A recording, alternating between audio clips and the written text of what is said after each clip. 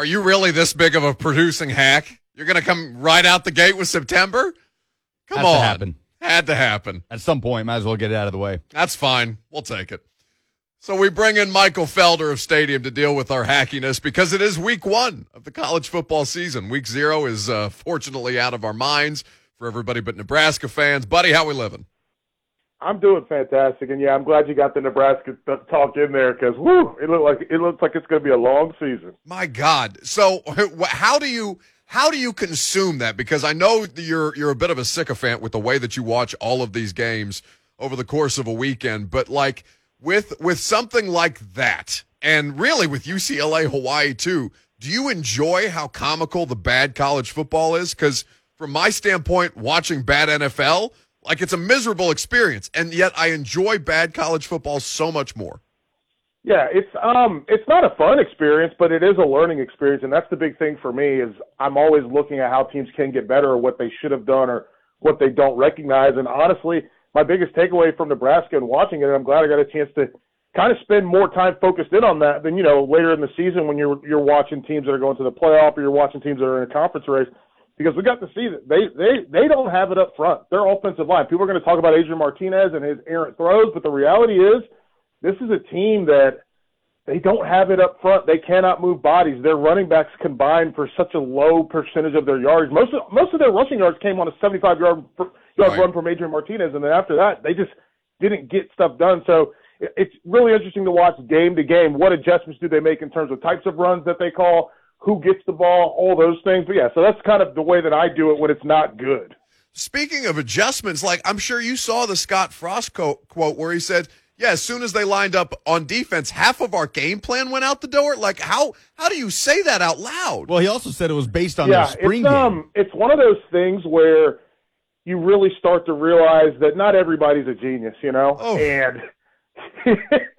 And Mike, if you don't have the ability to if you don't have the ability to adjust on the fly, you're, as he even said, right, your ship is sunk before you even get off the dock. So the fact that he wasn't anticipating how they were going to play defense and the fact that they couldn't adjust to, and I thought it was really cool, some of the stuff that Illinois did. They ran some 2-down linemen with standing defensive ends. That shouldn't be crippling to you.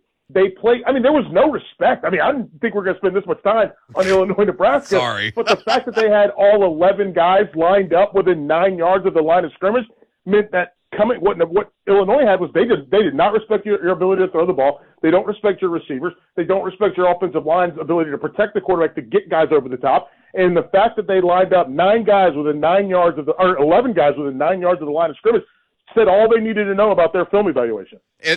I'm sorry that we are spending so much time here, but that game fascinates me from exactly the standpoint that you're talking about, because there was no respect paid by Illinois, of all programs. Of course, Brett Bielema and the proud tradition of fighting Illini football. I could not get over that, Mike. Yeah, if Illinois doesn't respect you, do you think Wisconsin's going to? Oh. Or Minnesota? Or obviously, God forbid, Ohio State or anybody? If Illinois, in a coach in his first year with the program, if they don't respect you, who is going to?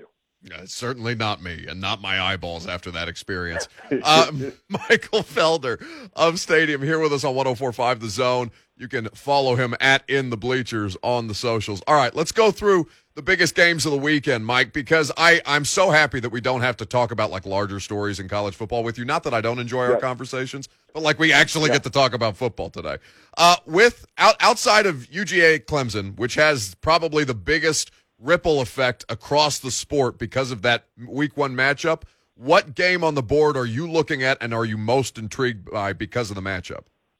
I'm going to go. I kind of bounce around. I'm very excited about Boise State and UCF. Those seem to be the two, with the exception of Cincinnati. No disrespect to them. Those seem to be two of the household names for Group of 5 programs that people automatically throw out there. So I want to see. We talk about Clemson and Georgia as maybe an elimination contest or having a big ripple effect. Here's the reality: UCF, Boise State. That means one of those teams is going to be off the board immediately. Right. And that to me is a big risk to take for each program, but the reward could be even bigger if whoever goes out and gets the dub. And then you get to see, obviously, Dylan Gabriel. We get to watch Hank Bachmeier. So that's one that belongs on the list. I think I am interested in these conference matchups too. because while Georgia-Clemson is going to have that big ripple effect across the nationwide landscape, Michigan State versus Northwestern, the fact that somebody's going to start at the bottom of their division, or somebody's going to start at the bottom of the Big Ten immediately because they're playing these games versus teams. Ohio State, Minnesota is another one, and we're going to see Minnesota's going to have to claw their way up from technically the bottom by starting off 0-1, not just on the season, but in the conference. Same thing with Virginia Tech and UNC. We get a chance to watch this top 10 UNC team. Are they going to live up to it? And can Virginia Tech fix some things? I think they're going with Braxton Burmeister. Can he throw the football? So I think those conference matchups, they have such a – because reality is with this sport, and we've talked about this before, it's a regional sport that plays on a national stage. Realistically, Virginia Tech, UNC, or Michigan State, Northwestern, or obviously we just talked about Nebraska and Illinois, but also Ohio State and Minnesota. Those games are Iowa and Indiana this week. Yeah, those games are going to have a lot more stake in where you end up bowl-wise, how you finish in your league, and that's the part that's going to make it really dicey for some teams that are taking that risk to play early. My producer Lucas was talking to me about the show today on the phone, and he goes, "Yeah, you got a top 25 matchup with your Hoosiers this weekend." And I'm like, my mind immediately goes to basketball. Then I forget that we're a football school now. It's very exciting. Speaking of basketball schools that are also football schools, your North Carolina Tar Heels. Let's talk about this Virginia Tech matchup. What is Sam Howell as a quarterback prospect? He seems to already have the eye of the league. What is Mack Brown doing there that has made them so effective? And I guess was it just fault on the part of Texas for letting him go somewhere else? Well, I think at Texas it was done right, and I think he needed to be done at Texas because he had to revamp how he approached recruiting and talent evaluation. And I think it's really tough to do in a place like Texas where so many of the players are overdeveloped. Yeah. So it's not very often you see a guy from the state of Texas go somewhere, somehow gain an extra 25 pounds over the course of his first couple seasons and become something more than he is. That's something you see out of Louisiana. It's something you see out of Georgia, Florida. You even see it in the Midwest as well. But Texas they're lifting in college weight rooms when they're in high school. 8th graders are doing power cleans. It's not like so. Mack's evaluation was different. So I think that's one of the big things. And I think taking a step away from the game and obviously doing television and working some of the recruiting stuff and following along with these things helped him change his eye for talent evaluation. But also, I'll be real, Larry Fedora did a horrible job of relations in that state and in the adjacent states, South Carolina and Virginia, Tennessee. Did a horrible job. A lot of high school coaches did not like him, did not care for him at all. And so Matt he came in and did what you're supposed to do, right? You're supposed to shake hands and supposed to smile at people and tell them that you can call us anytime. And, hey, even if we don't have a guy that you think is going to UNC this year, we're very interested in that sophomore that you have. So we're going to keep coming back to your high school. He hired Dre Bly, who had a previous relationship. The only reason Drake May is at UNC is because Drake May played with Dre Bly's kids at Myers Park in Charlotte, and they hired Dre Bly on to continue that relationship. Like, that's a huge part of it. So Mack's done a great job from a relationship standpoint, and then he's also done a great job from a CEO standpoint of letting his coordinators coordinate. And obviously Phil Longo on the offensive side is why Sam Howell's doing a really good job. And I think it's going to be interesting to see what the run game for UNC looks like this year, because when you lose Javonte Williams, when you lose Michael Carter, now you lose a big part of that run game. And in their pass protection, which they did a great job of protecting Sam Howell, so now this is the Sam Howell show. So he's going to have to get the younger running backs set up for pass pro. He's going to have to get the younger wide receiving core because you lose De'Ami Brown. They still have Bo Corrales, which is going to be interesting, but you lose a guy like De'Ami Brown. And so now he's got to run the show. And in year 3, it's his show. I'm very curious to see if he's able to kind of claw his way into the discussion with Spencer Rattler from Oklahoma as the top quarterback in the draft. But we'll see it. And I think we're going to get to see more control over the offense out of Howell, which is how you get to obviously where a guy like Trevor Lawrence was. It's funny that you bring up De'Ami Brown just because we're talking about Des Fitzpatrick out of Louisville getting cut by the Titans yesterday, and just it just brings up a whole different can of worms that we don't have to get into here. Are you buying UCLA after that? Hawaii looks to be horrendous, and this LSU matchup I think is interesting. But are you buying Chip Kelly this year? Yeah, I have to do a segment on that game today later when I go into the studio, and you know what? You said you have to. You said you have to. What happened?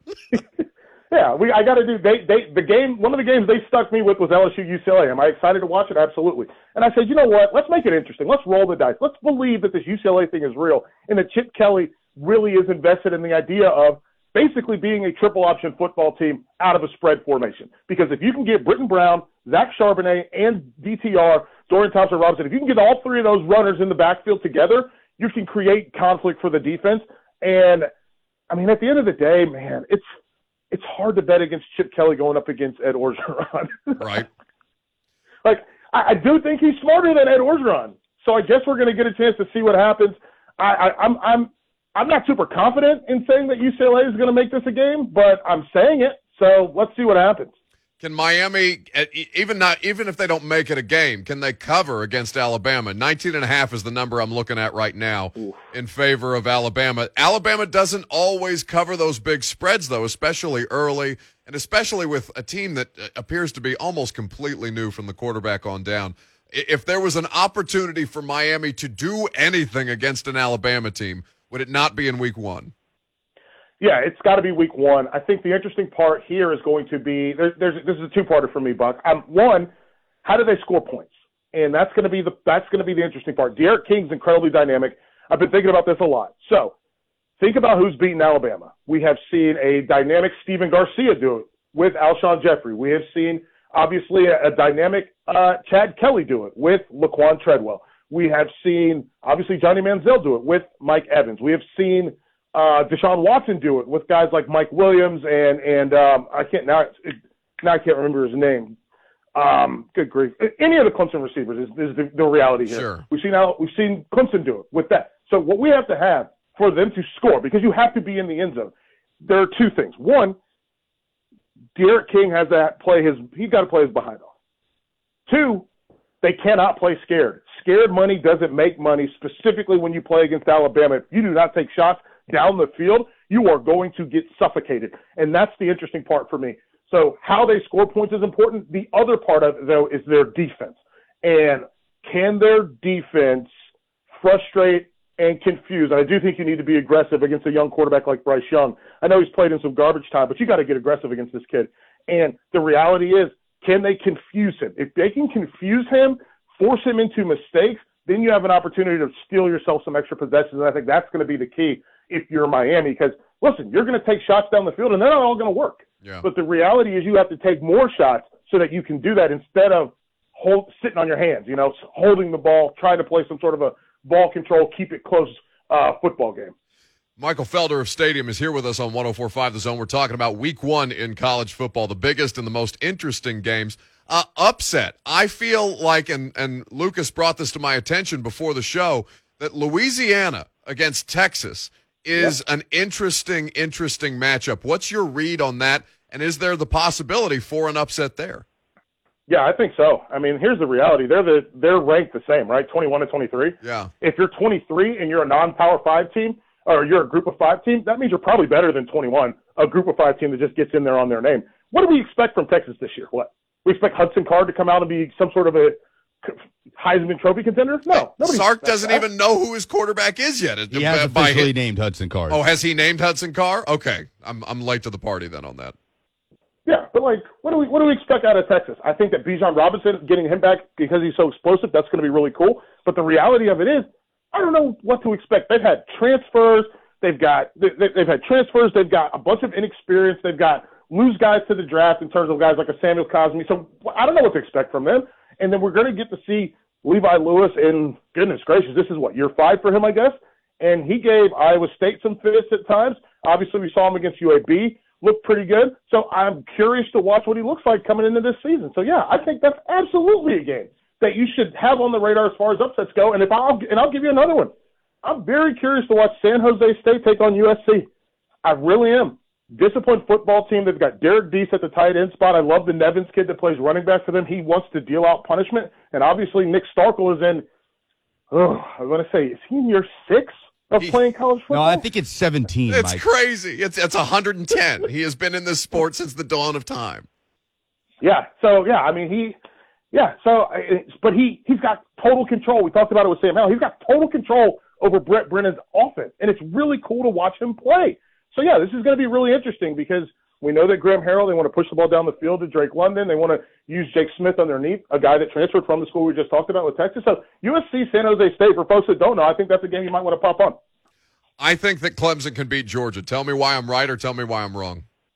I think you're right. I think they both could beat each other. It all depends upon play calling and situational awareness. I'm very curious to watch what I know what Clemson's going to do, right? They're going to get DJ Uiagalelei involved in the run-pass game to put those linebackers in conflict for Georgia. They're also going to push the ball vertically down the field because now we got a healthy Justin Ross.